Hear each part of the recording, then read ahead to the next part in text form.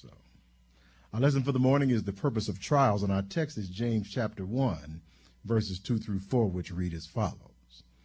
My brethren, count it all joy when you fall into various trials, knowing that the testing of your faith works patience, but let patience have its perfect work, that you may be perfect and complete, lacking nothing. So now, God bless the reading of his word this morning, and let us bow our heads in a word of prayer. Gracious God, our Father, we thank you afresh for the total sufficiency of Jesus Christ, for the perfect teaching ministry of your blessed Holy Spirit, and for his ability to explain your word. So give us the words to say, and let us say them with liberty, with clarity, and with boldness, and that somebody listening might believe the report. Thanking you in advance for all that you are going to do in the strong and perfect name of Jesus Christ our Lord, we pray. Amen. Now, thank you very much for coming to hear the message for today. And before we begin our next lesson, let us reiterate our reason for attending church. We attend church to obtain the mind of Christ, meaning to have the Bible illuminated in our minds so that we can clearly understand the principles that Jesus taught and base our daily personal decisions on those principles. We come to church because we want to be obedient to the Bible, which is the doctrine of Jesus Christ, in an informed, insightful, and intelligent manner. Now, as we've read in our text, James chapter 1, verse 2 and 3 tells us, brethren, count it all joy when you fall into various trials, knowing that the testing of your faith produces patience. Now, the scripture that links joy and trials is a curious one. Generally speaking, we think of avoidance rather than joyful anticipation when the topic of trials comes up. A good example exists in Matthew chapter 16, verse 21, in which Jesus predicts his suffering at the hands of the Jews and the Romans, followed by his death on the cross. The Bible says, from that time, Jesus began to show his disciples that he must go to Jerusalem and suffer many things from the elders and chief priests and scribes, and be killed and be raised the third day. Now, did you happen to listen to the prophecy of Jesus as I just read it to you?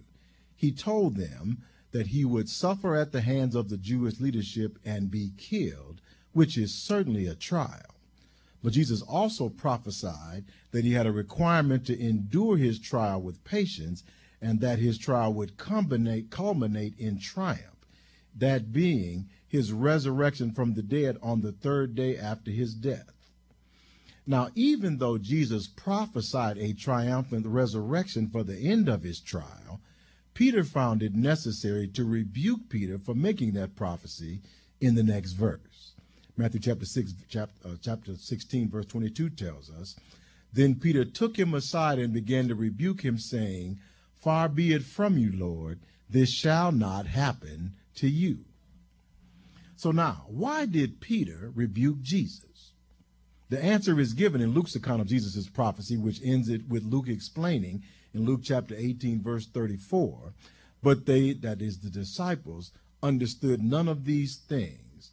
This saying was hidden from them, and they did not know the things which were spoken. So Peter and the other disciples understood neither the physical nor the spiritual significance of Jesus' death, burial, and most importantly, resurrection.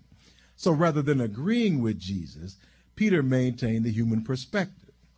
Now, the human perspective is generally to try to avoid trials at all costs, especially those that may end in great bodily harm or death to ourselves or our loved ones. Now, James's pronouncement in James chapter 1, verse 2 and 3 that we should embrace trials is, from a human standpoint, counterintuitive, even to us that know the history of Christianity and understand the commitment that Christianity requires. Any of us who have accomplished an objective know that enduring of trials is usually part of the successful completion of a task. I remember just very recently listening to a conversation after one of our services in which the members of the congregation were discussing the budgetary problems of one of the departments of state government. and the possibility that some people may have to endure trials in association with that budget shortfall. Now, although James tells us to count trials as joy, no one involved in the conversation seemed to be rejoicing over the prospect of this particular trial. And by the same token, I'm not rejoicing either. But Peter was not able to get into the program of counting trials as joy. The Bible tells us of Peter's continued negative reaction to this particular trial on the night that Jesus was arrested. In the book of Mark, chapter 14, verses 27 through 31, the Bible says, "Then Jesus said to them, 'All of you will be made to stumble because of me this night. For it is written, I will strike the shepherd, and the sheep will be scattered. But after I have been raised, I will go before you to Galilee.' Peter said to him, 'Even if all are made to stumble, yet I will not be.' Jesus said to him, 'Assuredly I say to you that today, even this night, before the rooster crows twice, you will deny me 3 times. But Peter spoke more vehemently, 'Even if I have to die with you, I will not deny you.' And they all said likewise."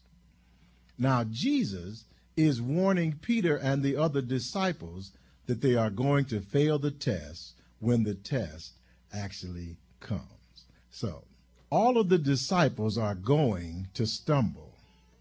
And just as Jesus said, when the trial actually comes, neither Peter nor any of the other disciples will be up to the test.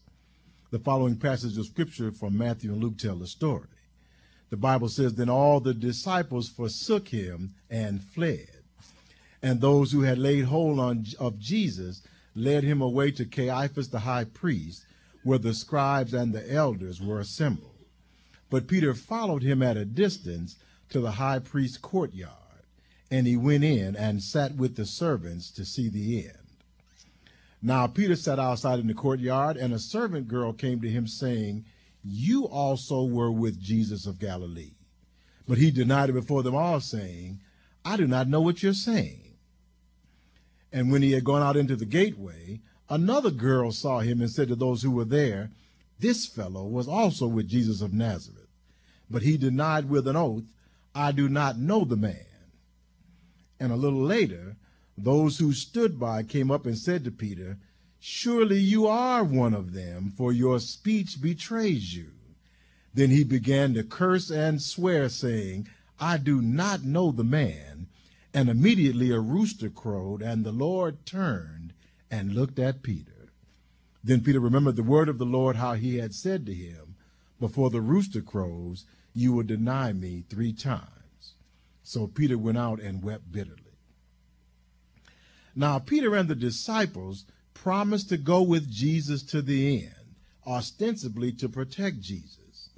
Peter, however, was deterred from action by 2 servant girls, neither one of whom had any military or prosecutorial authority, and a few people who happened to be standing by, who were also not directly involved with the prosecution of Jesus.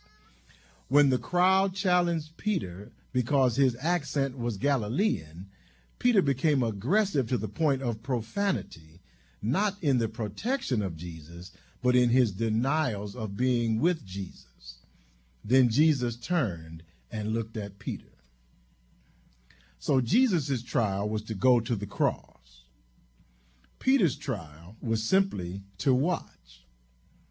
Jesus was able to endure his trial, his crucifixion, with a positive demeanor, while Peter began cursing when challenged about why he was watching, about his affiliation with Jesus.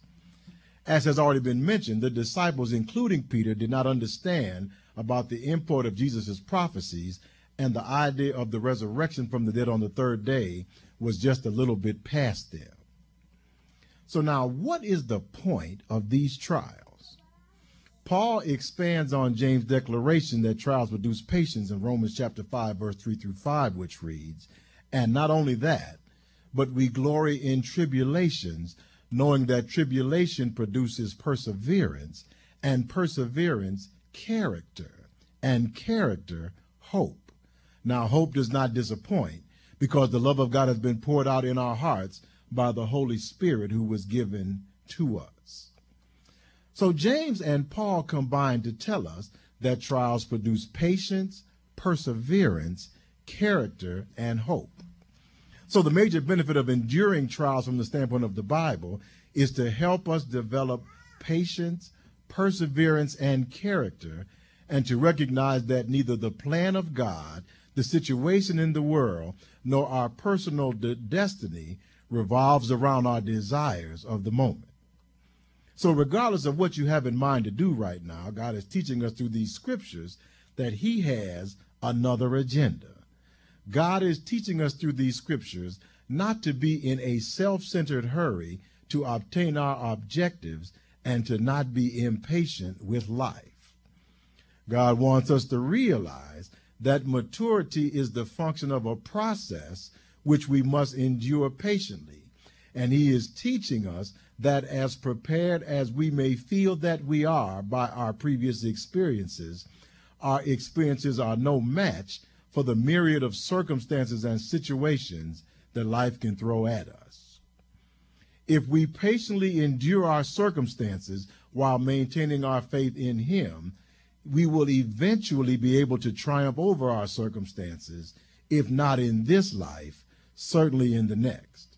Paul tells us in 2 Corinthians chapter 4, verse 16 through 18, therefore, we do not lose heart. Even though our outward man is perishing, yet the inward man is being renewed day by day. For our light affliction, which is but for a moment, is working for us a far more exceeding and eternal weight of glory, while we do not look at the things which are seen, but at the things which are not seen. For the things which are seen are temporary, but the things which are not seen are eternal. And we've already mentioned the fact that one of the reasons that Jesus was able to endure his trial with equanimity, and the apostles were not able even to watch Jesus undergoing the trial with composure, was the fact that Jesus had a perspective on the outcome of the trial that the apostles did not. Jesus knew that the magnitude of the pain that he was about to endure at the hands of the Jews and the Romans, and he weighed his suffering against the opportunity that his suffering would produce in the lives of those of us whom he was saving.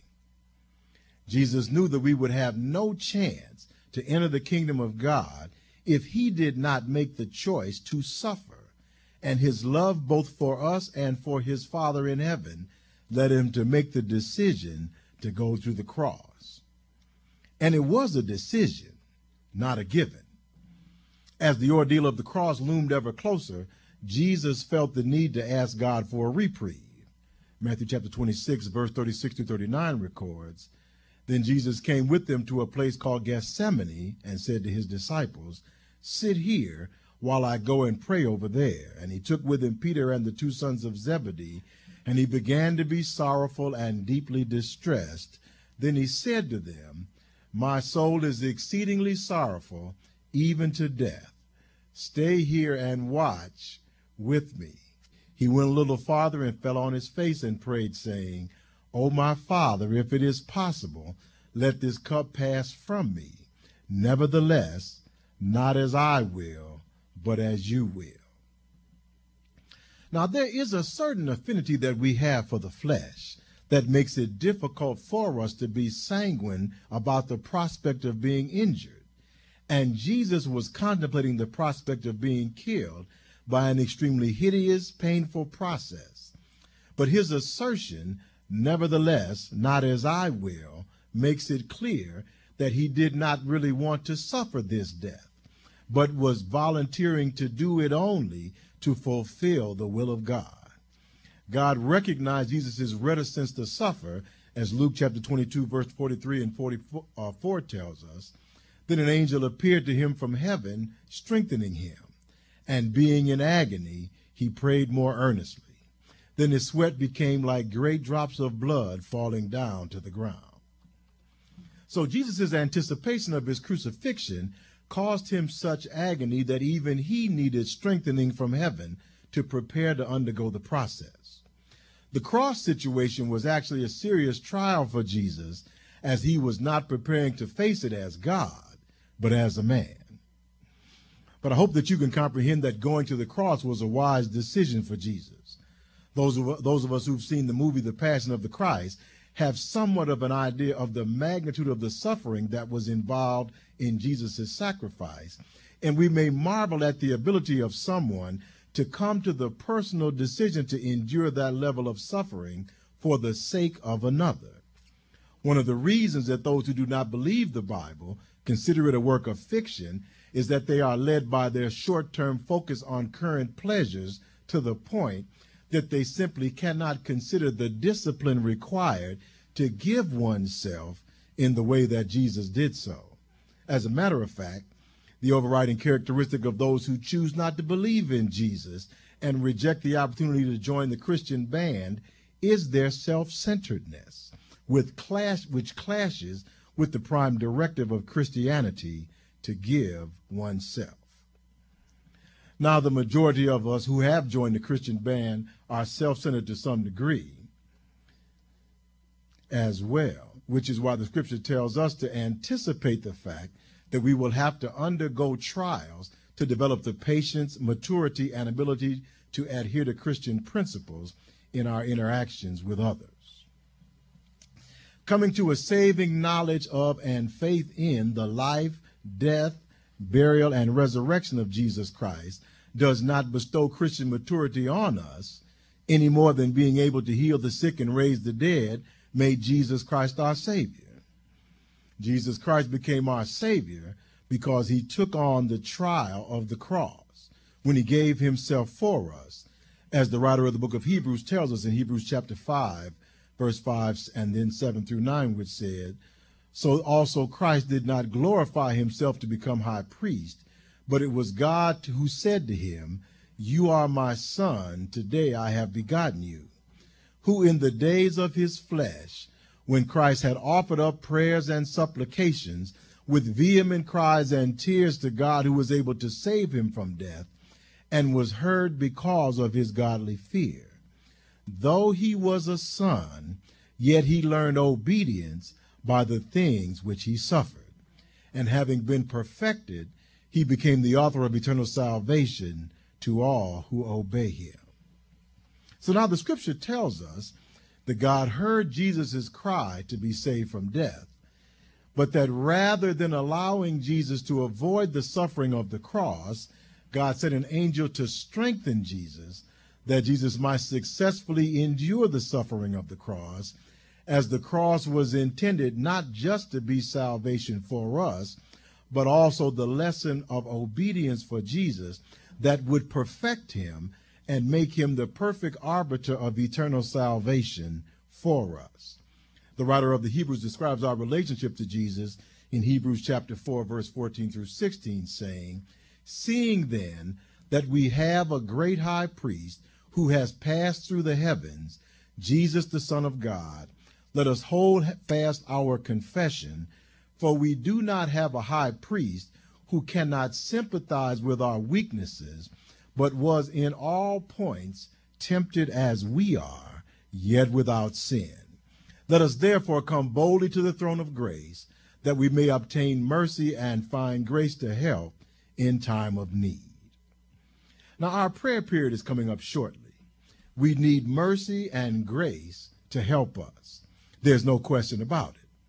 All of us that believe in God are bringing our personal concerns to him with a request for his help in the name of Jesus.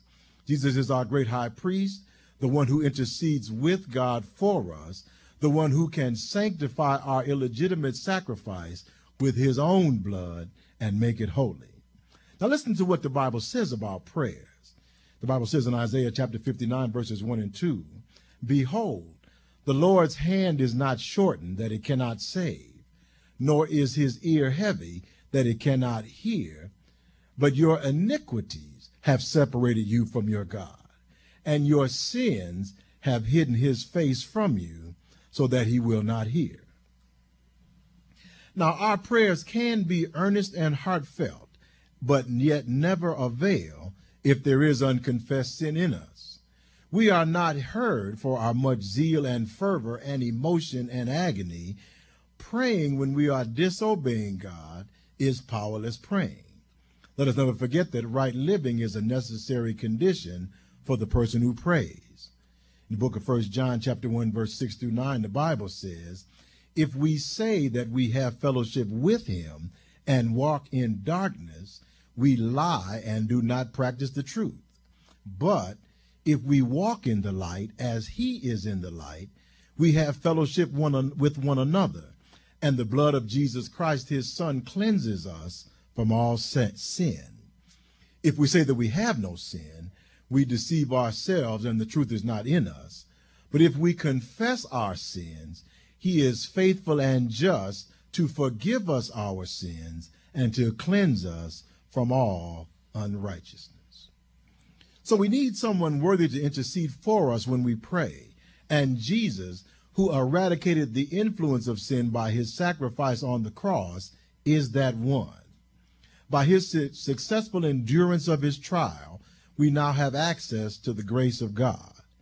And we are called to emulate Jesus' example, to avoid walking in darkness by renouncing our sin and walking in his light, receiving the cleansing from unrighteousness that he wants to give us all. And then God sends us trials so that we can practice following in Jesus' footsteps. And we are called by the scriptures to rejoice when we see the trial and the potential for personal growth that the trial brings us. And as well as being repentant of our own sin, we also have to be aware of the potentially selfish nature of our prayers. The book of James chapter 4 verse 3 tells us, you ask and do not receive because you ask amiss, that you may spend it on your pleasures. Now, we are all naturally selfish. As we grow in grace and in the knowledge of Jesus Christ and emulate his example, we find ourselves becoming more selfless because his sacrifice on Calvary was the most selfless act in the history of the world. Jesus instructs us in Matthew chapter 7, verse 7 and chapter 6, verse 33. He says, ask and it will be given to you. Seek and you will find, knock and it will be open to you, but seek first the kingdom of God and his righteousness, and all these things shall be added to you. Are selfish prayers answered? Ought we consider the wishes of God before we pray and pray the nevertheless prayer? Nevertheless, not as I will, but as you will, that Jesus prayed in Gethsemane. Now listen to Jesus interact with a man making a request of him in Luke chapter 12, verse 13 through 21, which says, then one from the crowd said to him, teacher, tell my brother to divide the inheritance with me. But he said to him, man, who made me a judge or arbitrator over you? Then he said to them, take heed and beware of covetousness, for one's life does not consist in the abundance of the things he possesses. Then he spoke a parable to them, saying, the ground of a certain rich man yielded plentifully, and he thought within himself, saying, what shall I do, since I have no room to store my crops? So he said, I will do this. I will pull down my barns and build greater, and there I will store all my crops and my goods, and I will say to my soul, soul, you have many goods laid up for many years. Take your ease, eat, drink, and be merry. But God said to him, fool, this night your soul will be required of you. Then whose will those things be which you have provided? So is he who lays up treasures for himself and is not rich toward God. Now, when we pray and as we live, we must, as Jesus said, take heed and beware of covetousness. Having the correct attitude in trying situations is one way to develop this discipline. It is certainly not wrong to pray, take this cup from me when faced with trials, because Jesus prayed that very prayer.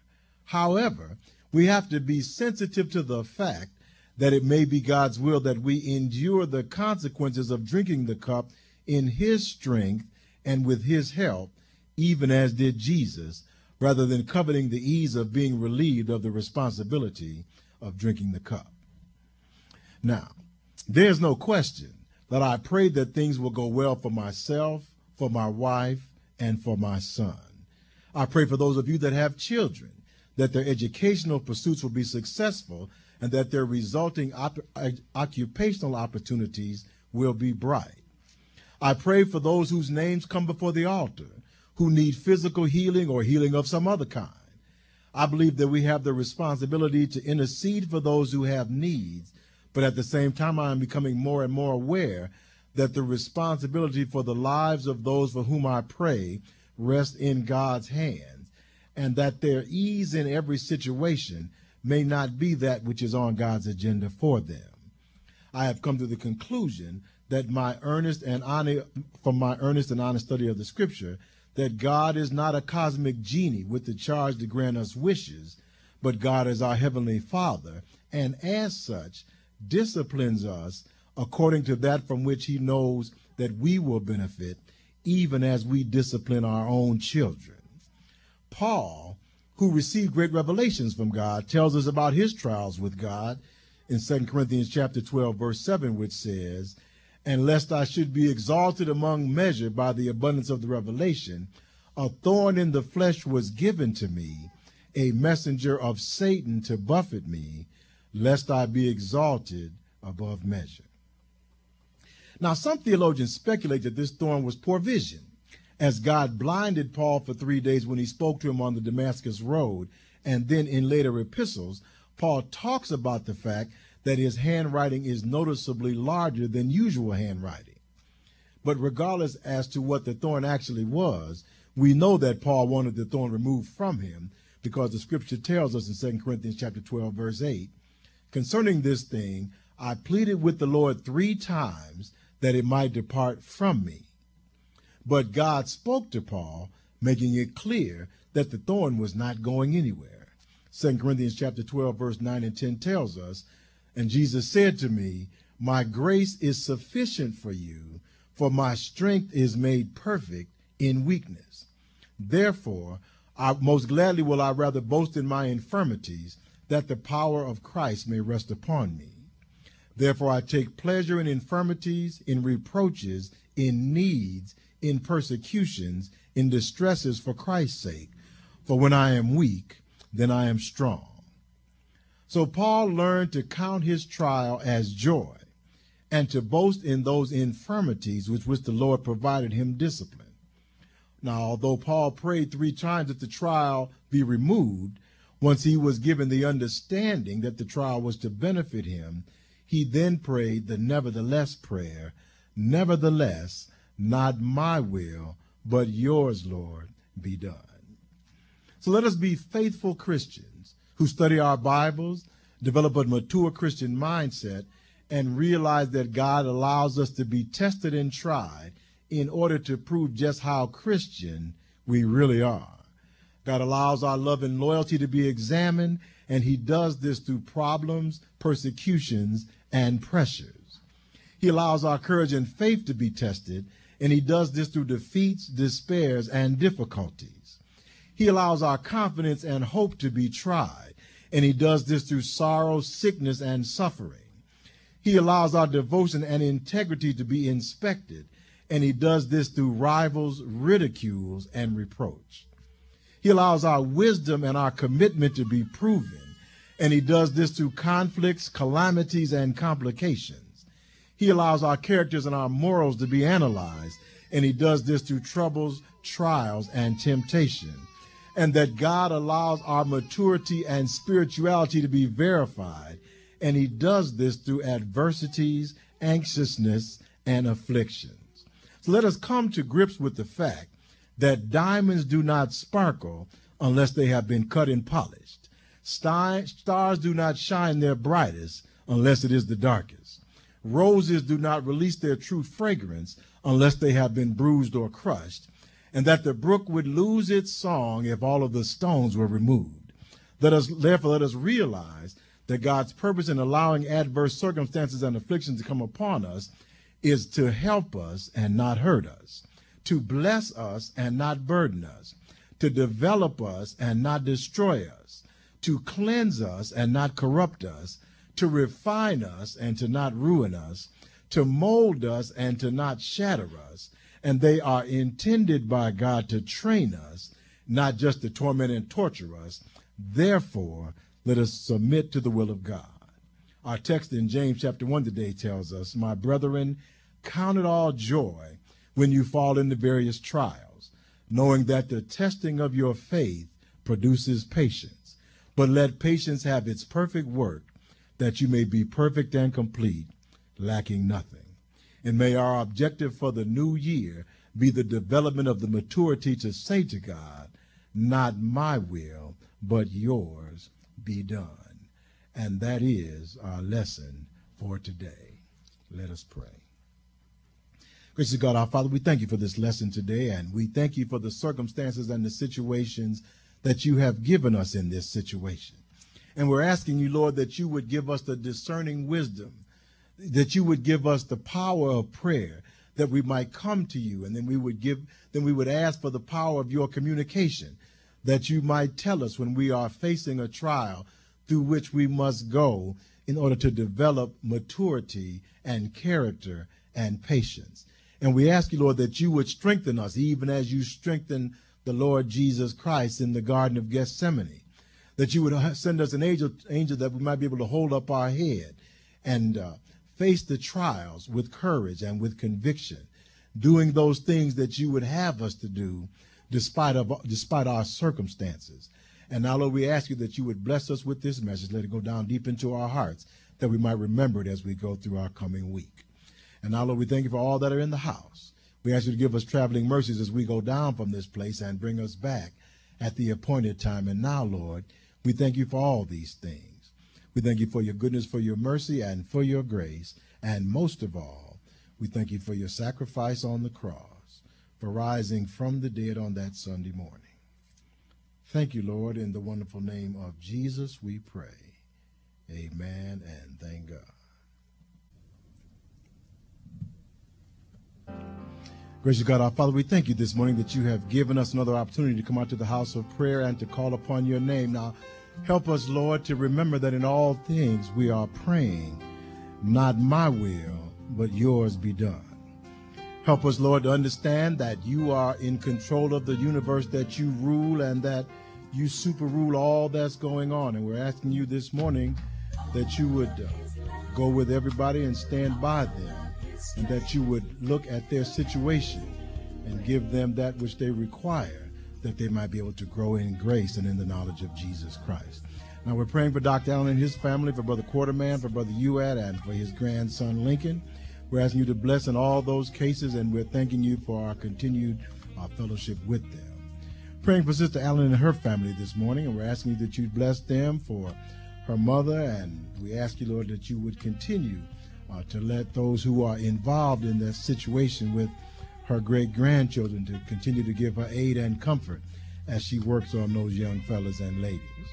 Also praying for her husband and for her children that she's interested in, and we ask, Lord, that you go along and take care of those illness situations. Go with them and stand by them and keep them safe from all hurt, harm, and danger, that you would heal their bodies, that they might be able to recover from their condition with a glorious testimony of your goodness and your mercy and your grace. Praying for Brother Bud and Sister Harris, for Brother Hersey. We ask you to bless him. We pray for the store as well. And we ask you, Lord, that as the new year comes in, that new business might come in as well, and that they might have the wherewithal that they need to do all that they need to do in that family based upon that income. We're praying for Sister Pendleton and Sister Pruitt. We ask you, Lord, that you would continue to allow her chemotherapy chemotherapy to be effective. And we're also praying, Lord, for Brother Arnold and Sister Yvette Hersey, for Sister Debbie Morgan, who is recovering from her reconstructive surgery.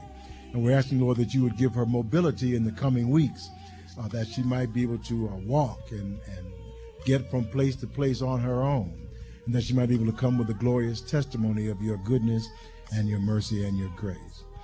Praying for Sister Lily Hersey and for Sister Ethel Platter. We're asking you, Lord, that in Sister Platter's case, that you would give her comfort from her bereavement.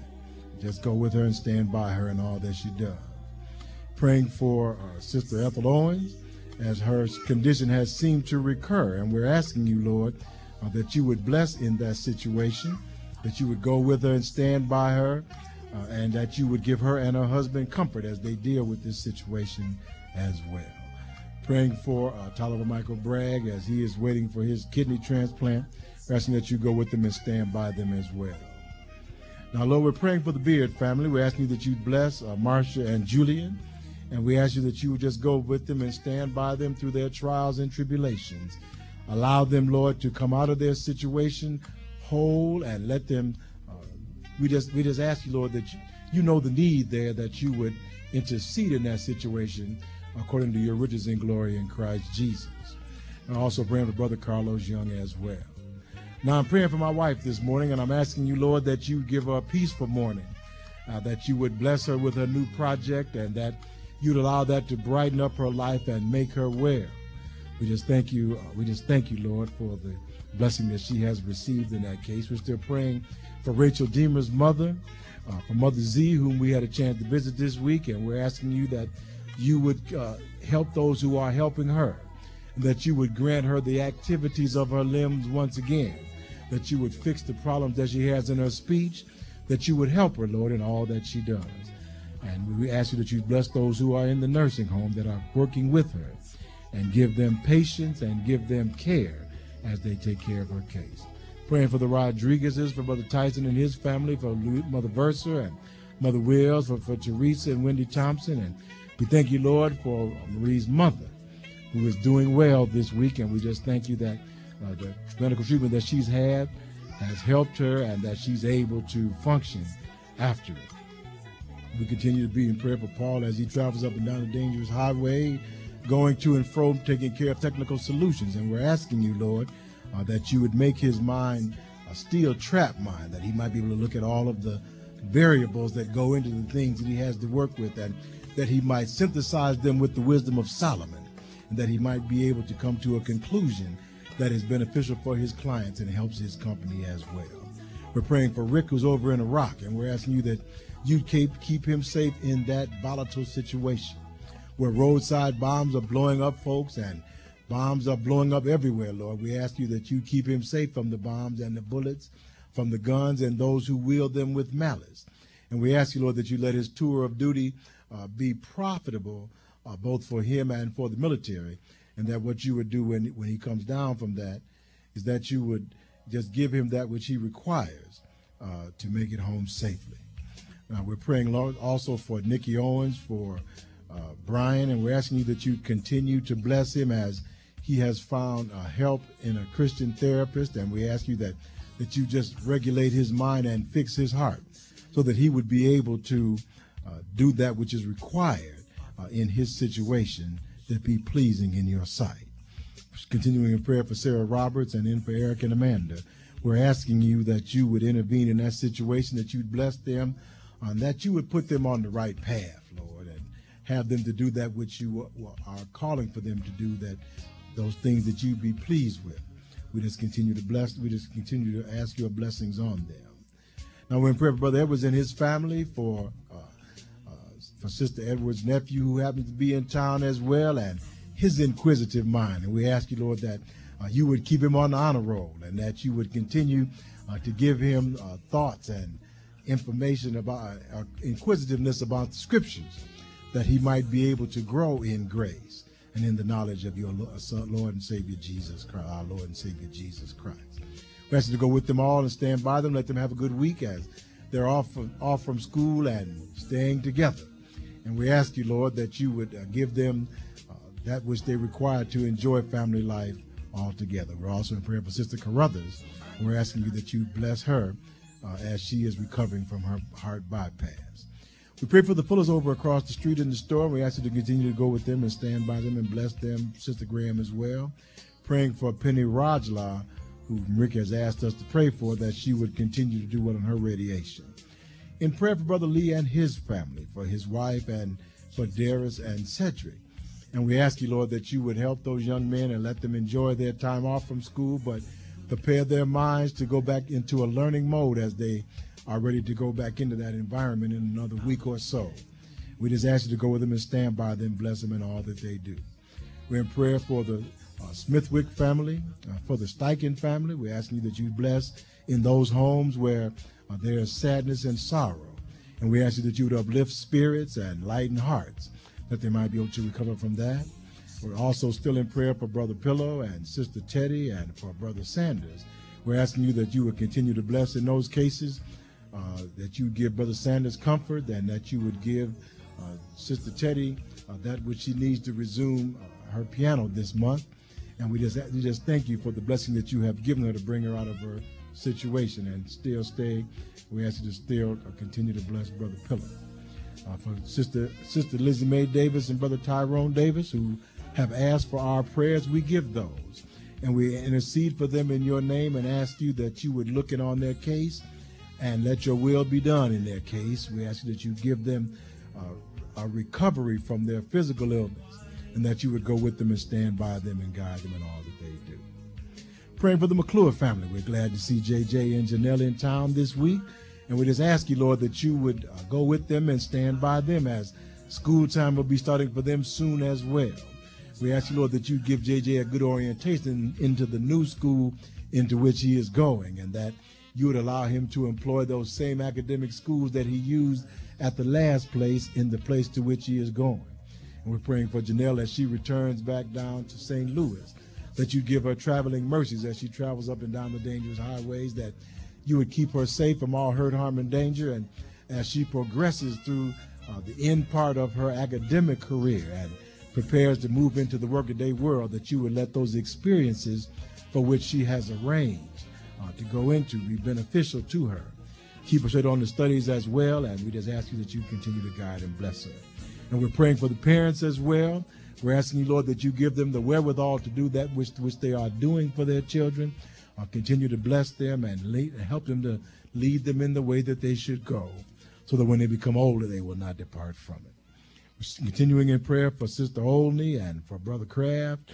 We're thanking you, Lord, that Brother Kraft is doing very well, that he's had his feeding tube removed, and that things are coming along for him. And we're asking you that you bless in that case. Also praying for Brother Hochwater's family and for him as well. And as JJ has asked us, we're praying for Brother Kendall Robinson, who is recovering well from his stroke. We're just asking you, Lord, that you'd go with all that we are praying for and stand by them this morning. We're praying for the Winston family, for Brother Winston, and we're asking you that you would help his back problem. He has a degenerative disc disease, but we know that you can regenerate that which has degenerated. And we're asking you, Lord, that you would do that now, Lord, according to your riches and glory in Christ Jesus. Go with them and stand by them in all that they do. And we're also praying, Lord, for the Stewart family, rather for the Winston family, for Sister Winston. We ask you to continue to bless her, and for their son, and for Sister Lynn Porter and Donna Powell, whom they've asked us to pray for. And Lord, I'm praying for Dad down in Chicago. We're asking you that you continue to bless him. We thank you for the great birthday that he had yesterday. Another year passed, and we ask you, Lord, that you would keep him safe and strong. We thank you that you allowed him to enjoy his family in the city, his brothers and his nieces and his nephews. And we ask you, Lord, that you would continue to let them get together. And as well as Uncle Nebraska over in Gary, as he has that spot on his kidney, but he's doing well. And we ask you that the diagnosis, when it comes on the 8th, would be benign, and all that would go well for him. We're praying for Marvin out on the East Coast, and we're asking you to continue to bless him as he prepares to instruct students going into the new year. Graduated a big class in the fall, but still has many more to go. And we ask you to go with him and stand by him as well. Brother Bowie, who just recently had a liver transplant, or a kidney transplant, we ask you to allow that to heal in such a way that he will be able to be fully ambulatory, able to get around and do all the things that he wants to do in his retirement days. We ask you to go with him and stand by him and his wife as well. Praying for Sister Frazier and Brother McGill, for Aunt Naomi, bless her as well. Sister Janet Morgan, for the Northerns in Houston, and for the Perkins down in Lafayette, Louisiana, that you'd bless those young men that are raising those children and help them to raise them in the way that they should go, so that when they get old, they will not depart from it. Continuing in prayer for Brother Russell in White Hills, Brother Sippert, who's giving out the good word in Iraq, and helping them to say something to the troops that might bless their hearts. And we're also praying for Brother Alexander Flanagan, Sister Diane's son, And we're asking you, Lord, that you would just bless his leg as he's going through a basketball season. Would you just keep him away from all manners of injury? But now we thank you for those who are on our list, and we're praying for those who are also at the television station and the Forgotten Man Ministry, the victims of hurricanes and relief workers, for the armed forces, home and abroad. We ask you that you just go with them and keep them safe and bring them home able to walk and able to do all the things that they did before they left. We ask you that you would resolve that situation over there by your wisdom and by your mercy. We know that there is a resolution for it, and we ask you, Lord, that you would give it to those who are in leadership, that they might be successful in bringing that problem to a good resolution. We also pray for the young men and women in this neighborhood and for the salvation of our family and our friends as well. And now, Lord, we're thanking you for all who are in the place today. We're asking you that you give us traveling mercies as we go down from this place, or that you would bring us back at the appointed time. We just thank you, Lord, that we thank you, Lord, for Tremaine and her daughter who have come to worship with us today. And we're asking you, Lord, that you would help them as they grow in grace and in knowledge of Jesus Christ as well. We thank you for these things that you've given us, that we might be able to make the word plain and help us to continue to make it challenging, that someone might believe that there is a reality in serving a true and a living God. And now, Lord, we thank you for all these things. We thank you for your goodness, for your mercy, and for your grace. And most of all, we thank you for your sacrifice on the cross, for rising from the dead on that Sunday morning. Thank you, Lord, in the wonderful name of Jesus we pray. Amen, and thank God.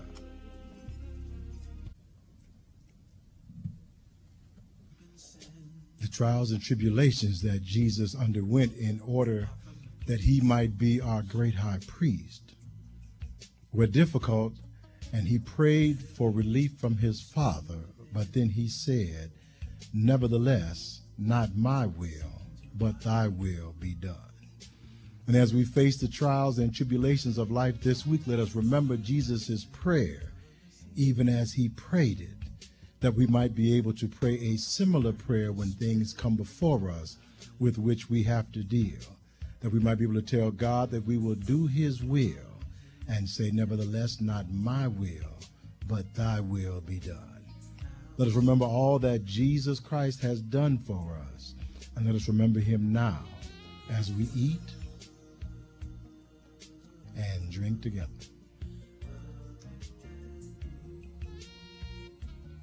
And now may the love of God, the grace of Jesus Christ, and the sweet communion of the Holy Spirit rest, rule, and abide with us now, henceforth, and forevermore. Let every heart say, Amen.